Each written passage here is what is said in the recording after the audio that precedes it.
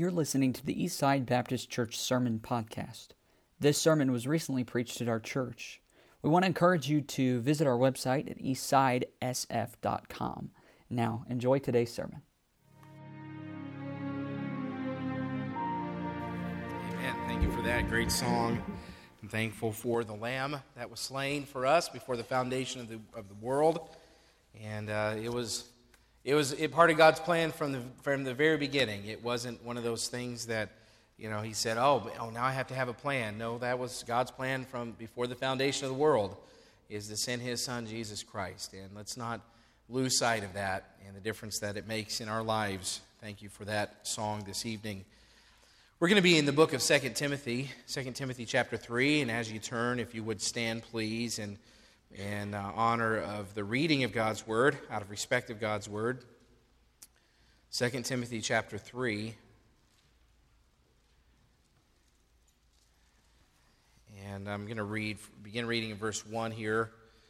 And we'll read down through the end of the chapter just so you have an idea of the whole thing and won't have to spend as much time reviewing as we go through. 2 Timothy chapter 3, verse 1.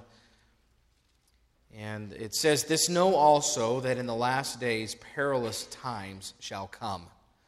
And are we in the last days, you believe? I think a mark of the last days is what we're about to see in these next few verses. But Timothy and Paul were in the last days too.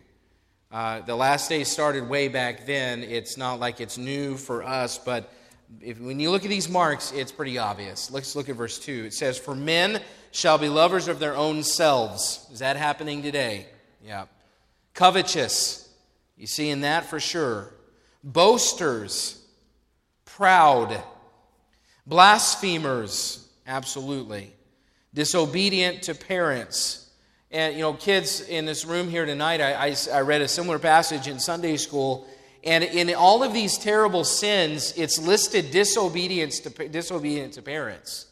And don't lose sight of the fact that your obedience to your parents has much to do with the way that God blesses the rest of your life, even potentially the length of your life.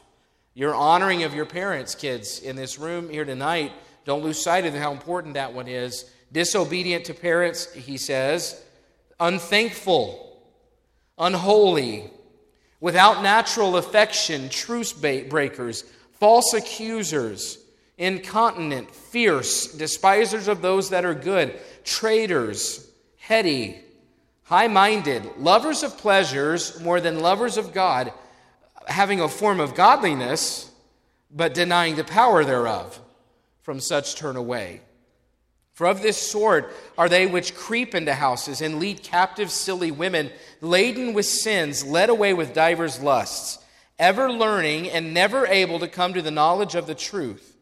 Now, as Jannes and Jambres withstood Moses, so do these also resist the truth. Men of corrupt minds reprobate concerning the faith, but they shall proceed no further. And I love this verse, because we're talking about all of these signs of the last days, perilous times, and he even uses a couple of names that most people believe, Jannes and Jambres, that withstood Moses. They believe that those were magicians in Egypt that withstood Moses to his face, and they had resistance to the truth, and they were trying to duplicate what God was doing through Moses, but they were men of corrupt minds. Reprobate concerning the faith, and that's happening still. But I love how he says, they shall proceed no further. Meaning that it will soon come to pass, it will come to light exactly what they are. For their folly shall be manifest unto all men, as theirs also was. But, and here we have a switch here, but thou hast fully known my doctrine, manner of life, purpose, faith, long-suffering, charity, patience, persecutions, afflictions, which came unto me at Antioch, at Iconium, at Lystra, what persecutions I endured. But out of them all the Lord delivered me. Now that's quite a different contrast from the list we read earlier. You think about men lovers of themselves and covetous and boasters and heady and high-minded and blasphemers. But Paul says, but you've observed me, thou hast fully known my doctrine, my manner of life, my purpose, my faith, long-suffering, and charity, and so on and so on. A very contrasting list here. Verse 12 says, Yea, and all that will live godly in Christ Jesus shall suffer persecution. But evil men and seducers shall wax worse and worse, deceiving and being deceived. But, Timothy, continue thou in the things which thou hast learned and hast been assured of, knowing of whom thou hast learned them, and that from a child thou hast known the Holy Scriptures, which are able to make thee wise unto salvation through faith which is in Christ Jesus. So Timothy obviously had learned and been assured of some things from the people that had taught him in his life. And obviously this is talking about Paul, but it also is referring to his grandmother Lois and his mother Eunice, there back up in verse 5 of chapter 1. Timothy had a lot invested in him. He had been given a lot, and Paul is saying, continue in the things which thou hast learned. From a child you've known the Holy Scriptures, which are able to make thee wise unto salvation through faith which is in Christ Jesus. And then he ends with kind of the capstone of the chapter. All Scripture is given by inspiration of God and is profitable for doctrine, for reproof, for correction, for instruction in righteousness, that the man of God may be perfect, thoroughly furnished unto all good works. What a great chapter. It's in the middle of tough times. Paul gives Timothy some very rich, encouraging messages here. And again, the capstone is the Word of God. That the Word of God is where we find our foundation. But what I find to be interesting is that Paul pointed to something else in the chapter for Timothy to look at and for Timothy to follow. See, the Word of God is what he was to be following, but Timothy had examples of the Word of God being lived out in the lives of people around him. And that's what Paul tells Timothy to look to. And we're going to look at that thought, and I'm calling it tonight the pressure of the proven. The pressure of the proven. Go ahead and be seated. I appreciate your standing. We live in a culture in which it's much more accepted to take down fences than it is to put them up. The primary example of that is in the area of morality. And I want you to consider, for those that have been alive for any length of time, consider some of the moral fences that have come down in our country in just the last 20 years or so. Think about where we are in the year 2020. And I look back on my high school years, and I thought it was bad then, but there's stuff going on now in high schools that weren't going on in high school, in my high school 20, 25 years ago. We've come a long way very quickly. A lot of fences, moral fences, have come down. I don't have to convince you of that tonight. It's also true in church culture. In many churches now, the majority trend is most certainly about loosening things up rather than tightening things down.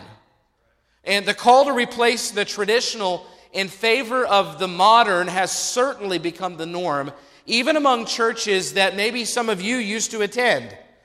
There's been a loosening, there's been a rejection of the traditional in favor of the modern, and many churches that we would have once labeled conservative have kind of kicked down a lot of the fences that were put up in those churches over the last 4 or 5 decades, and now they've come down very quickly in order to keep up with the times.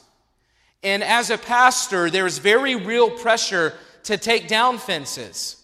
I'm just telling you, from a pastor to a congregation, there is a real pressure to loosen things rather than tighten things up.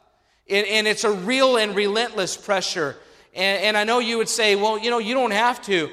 I understand that, but when you live in the environment that we live in the culture that we live in order just to make a service palatable for most people that are walking in, they're coming into something in this place that seems very foreign to them. Most people have never been exposed to a more traditional type service when they come to Eastside Baptist Church.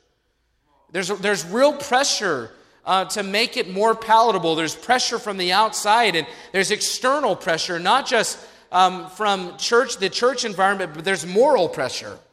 You think about the last days, and we already talked about them and how Paul and Timothy lived in the last days as well. And I'm not going to go through that list again. I don't think I have to convince you that we have seen moral fences come down at a faster rate in our country than at any other point in our history. You think about the gender issues, and you think about the homosexuality in our country, and I was amazed, even just this week on vacation, how prevalent that lifestyle has become. I mean, it's everywhere that you look. It's all over, and it was something that used to be kept secret or was hidden, and now it's lauded if you do it out in the open, and everyone, the world just knows you live it loud, And the more fences that come down, folks, the more different we're going to look. See, if we stay the same where we are, and yet everywhere else the fences are coming down, even if we stay the same, we look more and more different. And the more different we look, the more pressure we start to feel. And I'm just even something I've noticed in recent months, we've had, and this has happened multiple times, we have guests that come in and they'll even come for Sunday school and they leave right after Sunday school. And I'm going to take that, not trying to take that personally, because it's usually in here that they're sitting. But, they haven't seen services like this, and it's not modern enough, or it's not loose enough for many people. And it's a different setting than what most churches are. And we have, you feel the pressure. I mean, the more that they change and the more we stay the same, the more we feel different, the more we stand out. And Timothy was facing that pressure. And he was facing that pressure, not just the moral fences coming down, but he was facing religious pressure. Paul even talks about in verse 5 that there are those that have a form of godliness, but they're denying the power thereof. He's saying there are those that look the part, but there's no power behind it, Timothy. And I don't believe there's ever been a greater pressure to rely more on appearance than reality than in this age right now. And I say that because you think about our society, think about how dependent we are on images in our society. Screens in our society are everywhere, and we project images on the walls here, and I think we do it in a balanced way, but at most churches it's very graphic-based or video-based, or they're posting things online. It's all through a screen. It's all through media. The conditions are ripe to breed a lot of pretenders in this culture. It's easy to pretend if you're on social media and all it takes is for you to take a picture of yourself and then project whatever you want. A culture is breeding pretender after pretender. It's easier now to pretend than it's ever been. And the pressure increases the more it happens. It did for Timothy. It was so much that Paul said, those that have a form of godliness and deny the power thereof, he says, from such turn away. Because they look the part, but they're not real. It's not real. And then he talks about how they're creeping into homes and they're leading the weak-minded away. And by the way, I think we ought to be always on guard about maybe not someone coming into our home to lead us away. But I think there are countless church members in good fundamental independent Baptist churches like ours that are being convinced of other things through YouTube in their own homes. And you've got YouTube preachers out there that are preaching about things and planting seeds of doubt in people's minds, and kind of in many ways they're undermining the authority of the local church, and it's happening through something like YouTube. Back then they were literally going into the homes, and all it takes is you on your phone now to be convinced of something that may or may not be true, or to have your heart be led away to something else or to someone else that is not your pastor, not your local church. And I've seen it happen in places. In verse 8, he compares the work of those deceivers to some magicians who I believe these are magicians trying to mimic the work of God, and it was all image. They were of corrupt minds, it says in verse 8. They were reprobate, and that word reprobate, it means not standing the test. Reprobate means not approved or unproven. It means that in the end, they will be proven for what they are. And listen, just like Timothy, the heat is on us. The pressure is real. Moral pressure, doctrinal pressure. spiritual pressure. We face pressure regarding our positions and regarding our philosophies. And again, the more that we stay the same and the more the world changes and the more churches change, the more different we look. There's pressure like crazy. Pressure to shift with an ever-changing culture. Pressure to keep up with the church culture, the direction everybody else is going. And for Paul and Timothy, it wasn't just pressure to change. They were facing persecution. Yea, and all that live godly in Christ Jesus shall suffer persecution, and evil men and seducers shall wax worse and worse. He says it right here in this chapter. And we're not dealing with that kind of heat yet, with that kind of pressure yet, but the moral loosening and the growing intolerance for exclusive truth, it won't be long when we will be trying to decide where we stand, because persecution will come someday in our country. We're already facing ostracism for claiming to have exclusive truth, or just to stand up now and say that Jesus Christ is the only way to heaven. I mean, you talk about controversy now, because everyone says, and I've used this in Sunday school, but everybody's mindset when it comes to what they believe is they start with two words. They say, well, to me, and it's not anything founded in God's word. It's to me, it's what I think, well, my way. And so for me to stand, or you to tell somebody when you knock on the door on Team 3 on Saturday, week 3, whatever team you end up on, and you knock on a door and you invite somebody to church and you give them a tract that talks about Jesus Christ being the only way to heaven, you have just potentially caused an offense, because you're not allowed to say that you have truth and somebody else doesn't have truth. I mean, that's the culture we live in. Pressure will someday turn to persecution because we claim to have truth. So what's the problem with all of it? Well, the problem is that people tend to fold under pressure. When the pressure is on, it gets tough to stand. And you can tell by Paul's challenges to Timothy, and I'm not going to read all the statements, but Paul is about to go off the scene. This is the last letter Paul wrote. He talks about in verse 4 how he's fought the good fight. He's finished his course. He's kept the faith. There's laid up for him a crown of righteousness. He's about to go off the scene, and he's going to be no longer helping Timothy. He won't be there supporting Timothy anymore. And so he's using phrases like, Timothy, hold fast, be strong, endure hardness as a good soldier, labor like a husbandman, study like a workman, shun the profane and vain babblings, flee youthful lusts, follow righteousness, avoid the foolish and unlearned questions, watch in all things, endure afflictions. That's the language Paul is using, because he's about to be gone, and Timothy's about, as a young pastor, about to be on his own.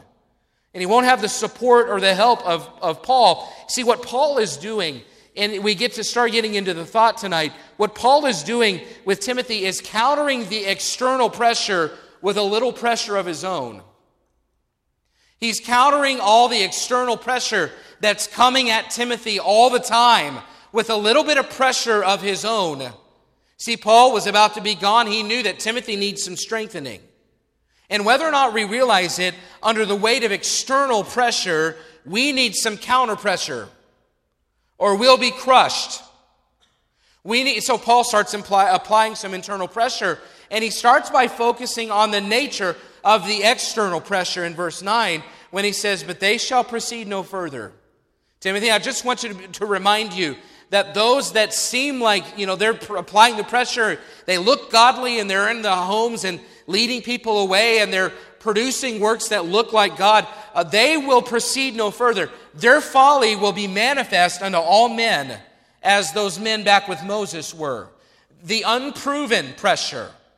It hasn't proven itself, is what Paul basically calls it, by using the word reprobate and saying their folly will be manifest. He's saying it's unproven pressure, and that unproven pressure will eventually be revealed for what it is. They're not proven right now, Timothy, but one day they will be. The folly of the unproven pressure is going to be revealed. And then he gives a contrast in verses 10 and 11 when he says, but thou hast fully known my doctrine, my manner of life, my purpose, my faith, long-suffering, charity, patience. And he talks about persecutions and afflictions in these different places. And he says, and so on this hand, you've got this external pressure that seems really heavy, but someday it will be proven to have no substance to it. But on the other hand, Timothy, you have my pressure, and you've watched God deliver me. You've watched me endure through all of the pressure in these places. So what Paul is doing is he's pointing out the difference. The external pressure, it's loud and it's heavy and it creates a lot of heat, but it will someday be proven for what it is. But you've actually, though, Timothy, you've watched me. And I'm going to give you a kind of pressure to counter that. See, he says, you have fully known my doctrine. In other words, Timothy, you were with me in these places. You traveled with me. We were on missionary trips together. Timothy had served with Paul. He had observed him up close. So what Paul is saying is, Timothy, you've known my doctrine. You've heard my teachings. You've seen my manner of life, the conduct that I conducted my life with, the things, the behavior that I acted with, the words that I said, the spirit that I had. You've seen my purpose, or my reasons for why I do what I do. You've seen my faith and my faithfulness. You've seen my long suffering, or how I didn't just jump into things. You've seen my charity, how I love people. You've seen my patience, or my perseverance through difficulties. And then he talks about persecutions, and you watched them chase me, is what he's saying. You watched me chase me. You watched them chase me everywhere. You watched them catch me. You watched them try to kill me. At times you probably thought I was dead. He says, my afflictions, you saw those too. You watched me suffer. He says, you've fully known all of these things, and yet through the persecutions you watched me endure. In the end, Timothy, I'm still standing. That's what he's saying. See, that word endure means to bear up underneath, or carry, or be under a heavy load placed on one's shoulders. Timothy had watched Paul withstand and be delivered from seriously heavy pressure. And Paul uses that as motivation for Timothy. He says, in the face of all the unproven pressure that's coming to you from the outside, Timothy, then remember the example you have of what is proven. My life has been proven. God's word working in me. You've seen me through all the pressure. You've watched me endure. And what Paul is doing is he's trying to fortify Timothy's positions in the face of pressure. And I'm just going to call them fences tonight. He's fortifying Timothy, and he's saying, you've seen my doctrine. And we'll just say that this is a section of the fence. And so what Paul is saying is that when you were with me and you heard my teachings, it was like I set up a fence post, and this would be a good fence post. So I'm going to use it. So I set up a fence post right here, and then I put up a panel of the fence. We're going to call this doctrine. So you heard my teachings, and you heard what I taught about God, and he starts with God's word. He says, you heard what I taught. So here's a panel or a post, and here's a panel of the fence. Here's another post. And he says, we're going to call this part of the fence the doctrine. And this is a fence that I put up for you. In other words, Timothy, you heard me teach these things. You heard me teach truth. I didn't teach of my own accord. I didn't teach my own opinions. I taught God's word, which is where we're supposed to start. And that's a fence, Timothy, that I put up in your life. I put up these doctrines. And then he says, and then you watch me then put up another post right here. And I'm going to call this, Timothy, my manner of life, which is the way that I conducted myself, the way that I acted. So he puts up a post and he puts up a fence, and he says, this is the second part of the fence. And then he goes on and says, my purpose. He says, so then you saw the reason I did, why I did. And he puts up another post, and he puts up another panel. And then he comes over here and he says, you saw my faith. He puts up a post, he puts up a panel. You saw my charity. He puts up a post, he puts up a panel. You saw my long suffering. You saw all of these things through the afflictions, through the persecutions, the way that I dealt with people, my patience. And he says, what I was doing, Timothy, or what I want you to consider those things to be, is I want you to consider that to be a fence around your life. You've got doctrine and manner of life and purpose and faith and long-suffering and charity. And Timothy, you have seen the way it's supposed to be. You have this place that I have built for you. You observed it. You watched me put these things up, even through afflictions, these fence posts, these panels. Listen, they were strong enough for me to remain under immense pressure. So in other words, they're proven, Timothy. The doctrine that I taught, that fence panel, it's been proven. The manner of life that I set up for you, it's been proven. The long-suffering, the faith, the patience, the manner of life, the purpose, all of these. Timothy, I built for you a fence that's proven itself. And then he says in verse 14, what does he say? But continue thou in. So his message to Timothy is continue in. Well, continue where? In what things? Well, my doctrine, my manner of life, my purpose, and so on. Why? Because they're proven. Continue there because you have been assured. He says in verse 14, continue thou in the things which thou hast learned and hast been assured of, knowing of whom thou hast learned them.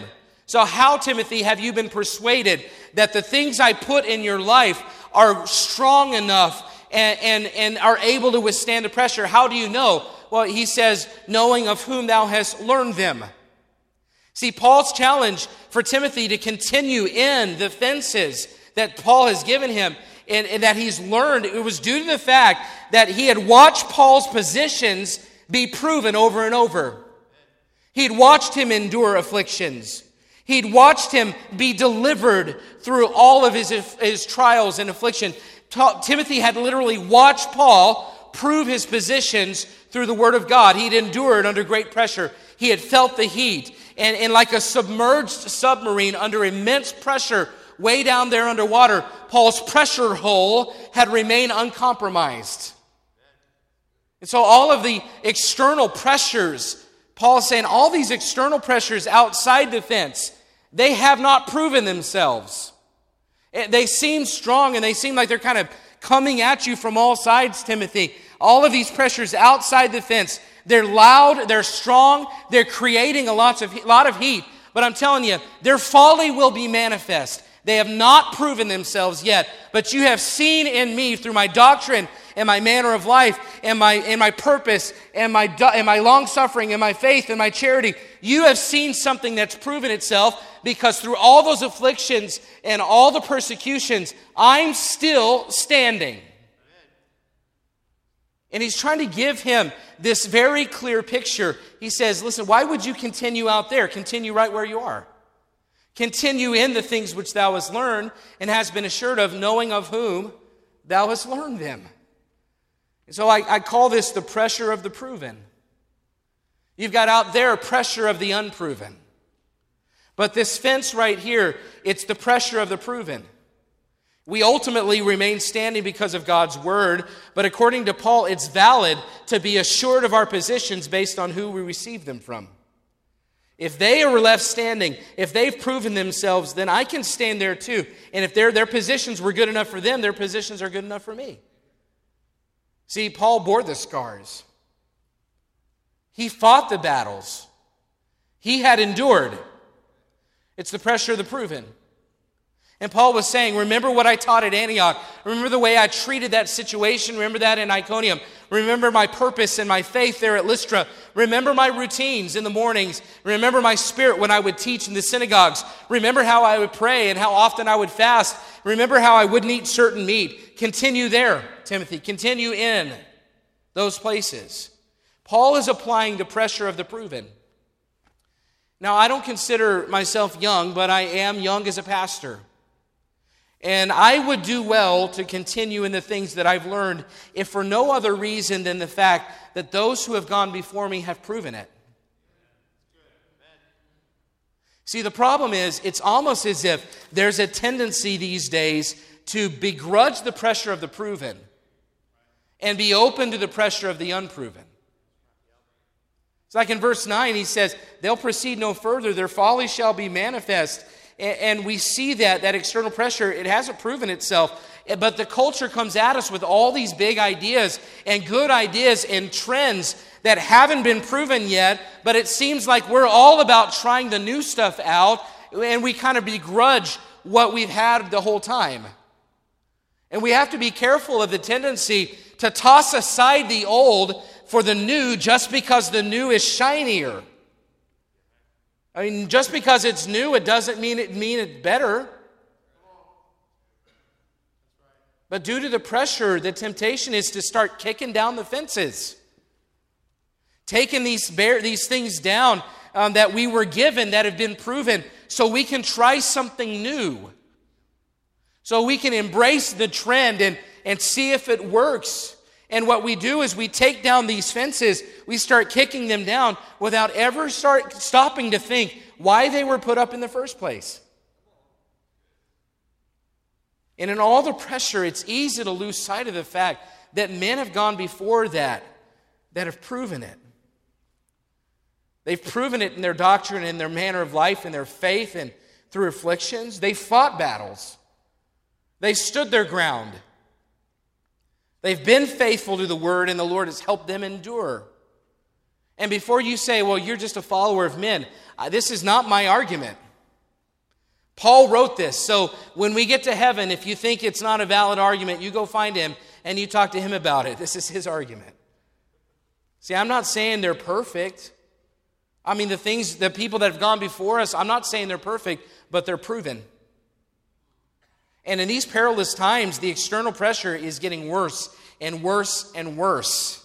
Evil men wax worse and worse. And listen, I need the balance. As a pastor, I need some internal pressure to counter the external pressure coming at me. I need something to counter what's coming at our church from all sides. We all need some internal pressure. And a valid place to get it is from the positions of the people that have gone before us that have proven it. So some examples of pressure of the proven in my own life. I mean, as a pastor, I've already faced quite a few situations in which my positions on doctrine or standards or the approach to ministry have been questioned. You know, I was sitting with a group of pastors in one of my first pastors' lunches, and one of them asked me, okay, so what's your stand on the Lord's Supper? Right in front of everybody. And, I mean, in that moment, I mean, I'm like, I like the Lord's Supper. I think it's it's good. By the way, we're going to have the first one since I've been here the week before Easter, and I'm excited about it. I think it's important for a church. But in that moment, I mean, I wasn't thinking, oh, chapter, verse. I was thinking, no, what have the men that had gone before me taught me about it? What was their position? And that gave me confidence to have a good answer. I've sat with people in my office, and they're asking, why should I have to be rebaptized? You know, I have a baptism from a church that's a good church, and, you know, and in my position is, I believe we start with Baptist baptism. I know that's not popular these days, and yet I have to sit there and talk to people, and in my mind I'm thinking, I don't know how I can explain this the right way, but my mind goes back to times I spent with my pastor in people's living rooms and hear him explain it and articulate it, and I use it because he's proven himself. You know, and dress standards. As those are hard things to navigate, church. I know sometimes you think it's easy when you're the one in charge and you just get to make all the rules. No, there's pressure.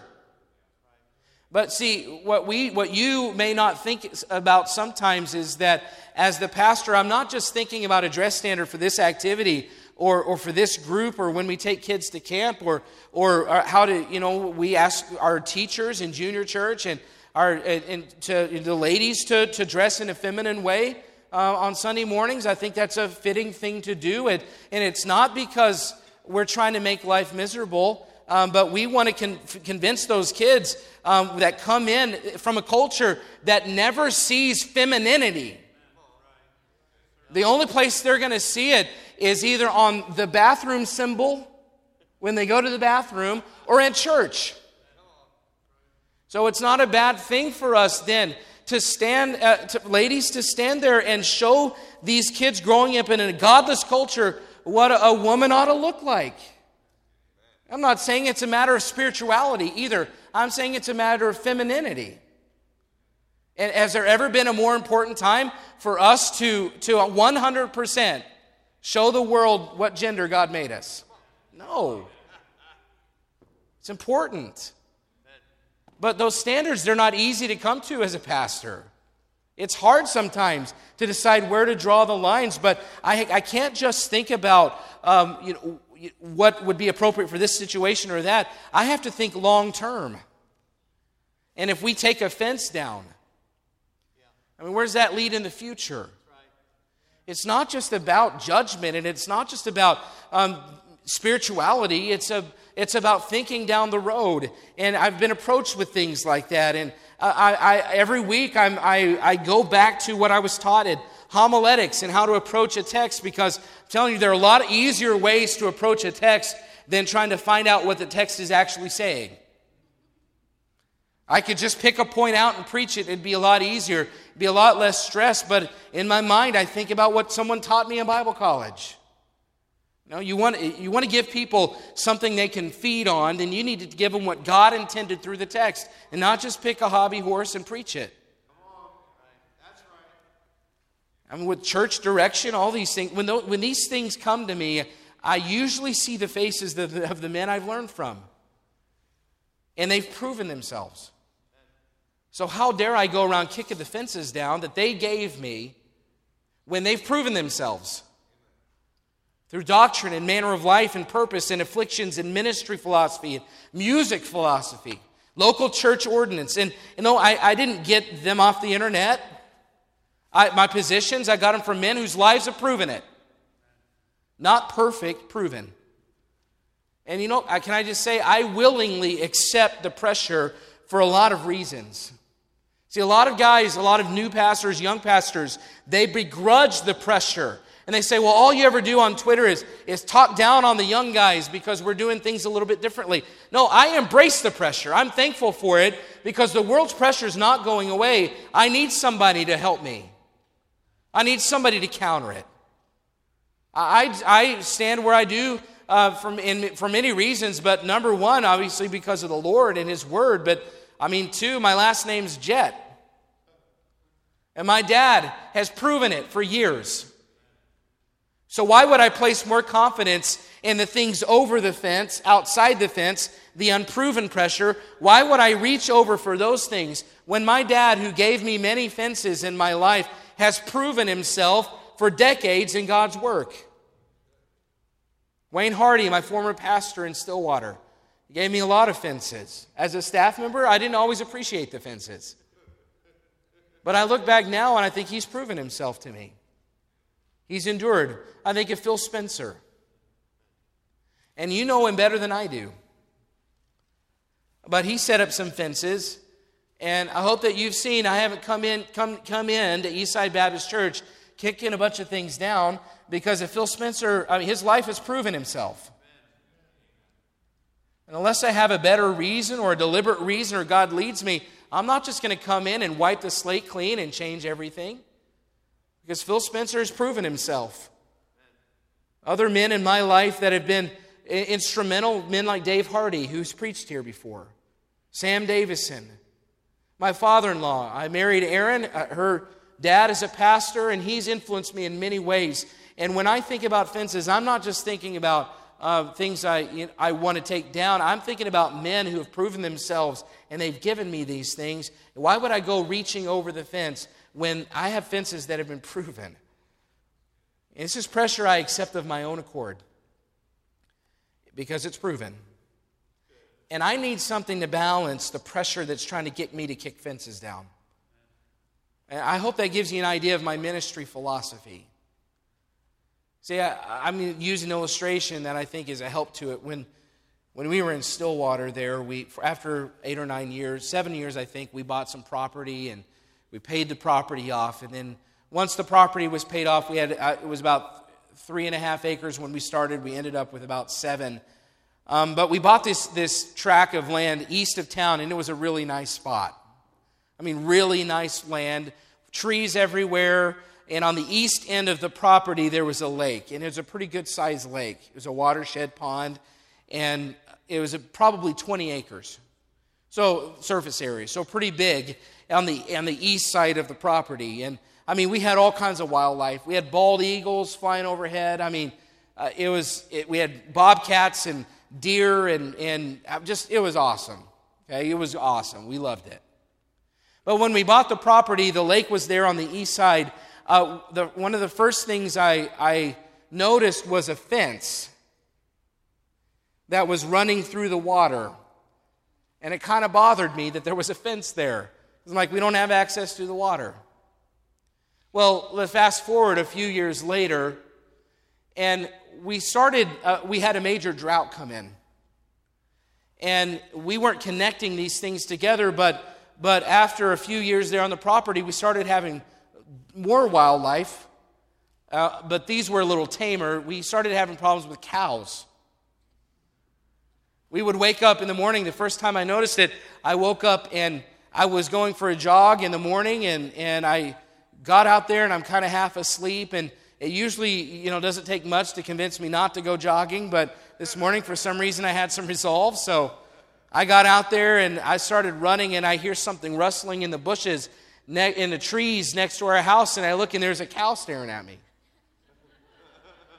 And so I startle him and he startled me, and he started running away from me up the road, but he just happened to be running on the road that I was running on too. And pretty soon all of his friends came out of the trees and they all joined him on the road. So I'm just running like, what is happening? It's early. I can't really wrap my mind around it. I'm kind of, being careful where I step. And there's about 30 cows, and they think I'm chasing them. They just happen to be going where I'm going. So we go up to the first turn, and I'm turning left. And before we get there, the cows got there before me. They turned left. So I just followed them, kept following them down that turn. We get to the next turn, and the cows, they turn right. Well, I'm turning right. That's where I'm going. So I'd follow them. So now we're just out for a jog together. 30 cows, and I mean, somebody had driven by. I have no idea what they would have thought. Just like, what is this guy doing? I'm just chasing 30 cows down the road. It was weird. They eventually got tired of jogging, and for some reason I hadn't quit by that point, so they kind of scattered, and I just went around them, and they just looked at me, and I don't know what's happening. It was weird. A couple days later, my wife goes out early in the morning, and she was not ready for the day. She was kind of staggering. Who knows what she was doing outside? But she comes around the corner, and there's a cow, and the cow sees her, and she sees the cow, and they both scare each other, and the cow takes off. Actually, she goes chasing the cow. She's, I think, 9 months pregnant at this point. Forgot to mention that point. And don't mess with a pregnant woman. So she chases the cow away from the house, and it runs right through our garden. We had a fence around the garden, and it dragged the fence, tore the fence down, dragged the fence through the garden, trampled the garden, and ran off into the woods. And we're just thinking, what is happening? Where are these cows coming from? And we had a problem with cows for a few months. Well, I didn't realize what really had happened until one day I went down to the lake. And I hadn't been down to the lake in a while. And at one point early on in the process, that fence that was running through the water, I had gone out and taken part of the fence. It was a barbed wire fence. I didn't see any purpose for it. It's in the water. And I took part of the fence down so we could have access to the lake. But what I hadn't thought of the fact is that when we bought our property, the water was as high as it had ever been. And we got into a drought for 3 or 4 years. So the water receded and basically dried up in that part of the lake. And our neighbor had cows. So those cows, when the water went down, they saw an opening in the fence and they came across on dry land. Walked right across onto our property and had problems. We had problems for a few months. But see, there was a problem, is that I wasn't thinking when I took the fence down of why somebody had put it up in the first place. And when the conditions were right, the cows got out. See, I wasn't thinking that the fence was there to keep the cows where they were supposed to be. And that illustration has taught me a few lessons with fences and in pastoring. And the first lesson I learned is that fences are protection, not prevention. You see, all I considered when I took the fence down is what we were missing. We wanted access to the lake. But when a fence comes down, there's access both ways. Yes, it may gain you some access, but you don't get to control everything that comes in either. And it never dawned on me what a missing fence might let in. The pressure says, take it down because it will open things up for your ministry. But it works both ways. It may open some things up, but it may also let some things in that we weren't counting on. See, the pressure of the unproven is trying to convince us that offense is prevention. It's preventing you from having fun. It's preventing you from really exploding in growth. It's preventing. But the pressure of the proven tells us that offense is protection. And I'm not saying we're trying to keep people out, but I think we ought to be careful before we start taking fences down, because they're not just prevention, they're protection. In many churches, the cows are out. See, what seemed like a move to relieve pressure has actually increased the pressure. See, in a family, be careful not to be so quick to take fences down, because those standards or those house rules are there for protection, not prevention. Dads and moms, be careful. Kids, be thankful that your parents love you enough to put some fences up. They're not trying to keep you from having fun. They're trying to keep you in a place where you can live an abundant Christian life. And it's hard to see that when you're young, but I'm just telling you, it's the truth. Remember this point, folks, when it comes to church standards, when it comes to rules and guidelines, and you may not agree with all of it, but appreciate that there's a place that still believes in some fences in order to protect what we have. With our children's ministry guidelines or trustee expectations, or if you're a teacher and you have some expectations on you, listen, it's not a bad thing to have some expectations that are higher than the norm. Those fences are there for protection, not just prevention. The second lesson I learned is that once one fence comes down, others are sure to follow.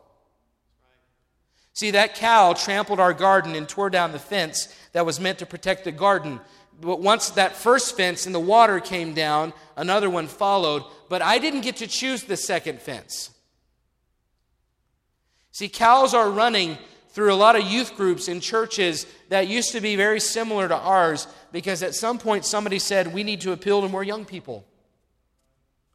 So they loosened some things due to pressure, and now the garden's being trampled. Cows are running through a lot of music programs in churches that used to be a lot like ours, because they wanted music that sounded a lot more like the culture or what people would prefer, instead of simply aiming to please the Lord. And once the first fence comes down, you have a lot less control over what happens next. And cows are running through families. As kids get older, you have a tendency to make allowances to keep them happy or help them to have a good attitude. But once that family's parents, once that first post comes down, we're chasing cows, and we probably won't be able to catch them all. Sometimes it's not so much about one fence being right or wrong as it is trying to predict what will happen once one comes down. Another lesson I learned was that fixing fences is a lot harder than taking them down. A few months after that cow problem stopped, I was back down at the lake. We didn't know how it stopped or why, it just did. But I was down at the lake, and I realized the fence had been mended. It had been repaired. And that's when I knew what had happened. Our neighbor was as tired of chasing cows as I was. His cows. But see, when we take down fences, it's usually it will cost somebody else down the road. He incurred loss because of my decision. When we take down fences, it affects not just us. We're not the only ones who have to deal with the effects. We need to think, when we're talking about the fences that we build in our lives and in our church, we need to think about the next generation. I mean, what we got from those who proved it, these are clear fences, strong boundaries. They stood there with scars, and they handed us something. But what are we leaving? I mean, if we allow the pressure to convince us to remove some fences that they set up, what's my son going to get from me? What am I going to have to hand to the next generation? Will there be any fences left? Will someone have to come behind and clean up my mess? Will there be anything distinctive left to protect? See, someday someone will think of me when they see a fence. Will I, in their mind, am I going to be saying, oh, it's just a fence? Don't worry about it. Or in their mind, are they going to see my face and hear my voice saying, listen, others that proved it set this thing up. And until you have a better or aka a more biblical reason, assume it's the right fence. If for no other reason, because you've been assured of the one who put it there.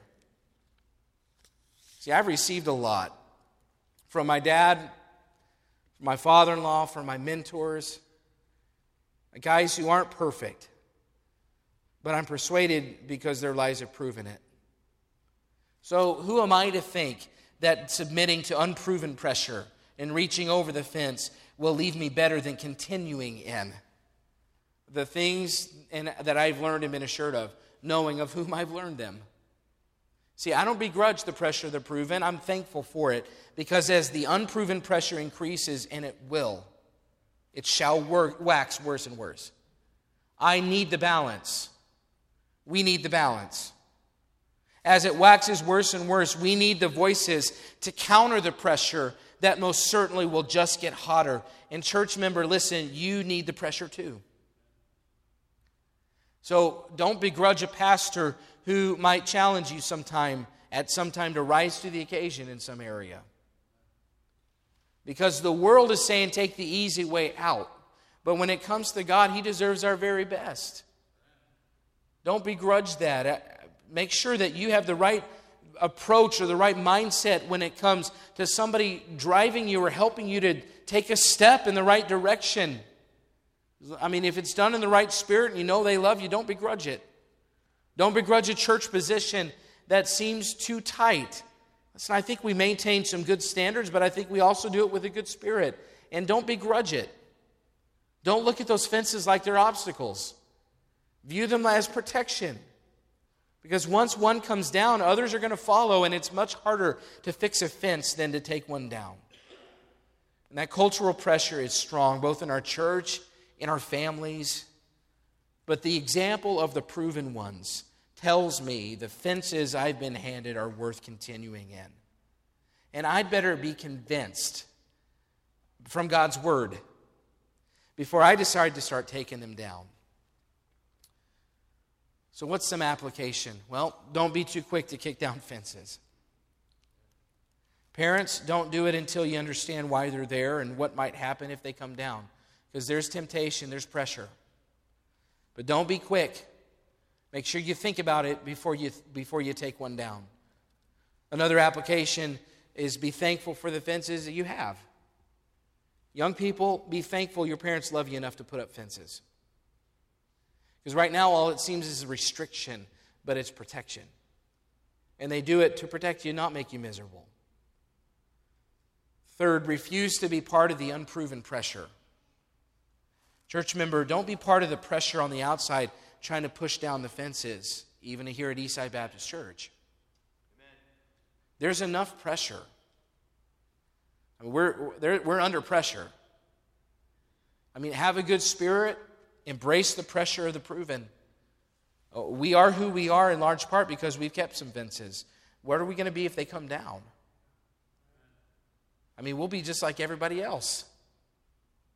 And then for those that are looking for something different than what they find in all the other churches, if they ever come into Eastside Baptist Church and they say, oh, this is just like all the other ones, then we have failed in our duty to continue in. And I don't even know how to apply all these things. I just want you to know from my heart, that's how I look at ministry. That's how I view what I've received. It's no small thing to me to take down a fence that somebody that I've been assured of and I've watched and they've proven themselves. It's no small thing to me to take a fence down that they put up. Unless God convinces me of it in a major way from His Word, in a deliberate major way, I plan to stay right where we are. And I hope that you will too. So don't be so quick to kick down fences. Be thankful for the fences you have, and then refuse to be part of the faction that's part of the unproven pressure, trying to get us to change things, when sometimes those fences are what keep us distinct in a religious culture where everything else looks the same. Let's stand, every head bowed, every eye closed. I appreciate your attention tonight.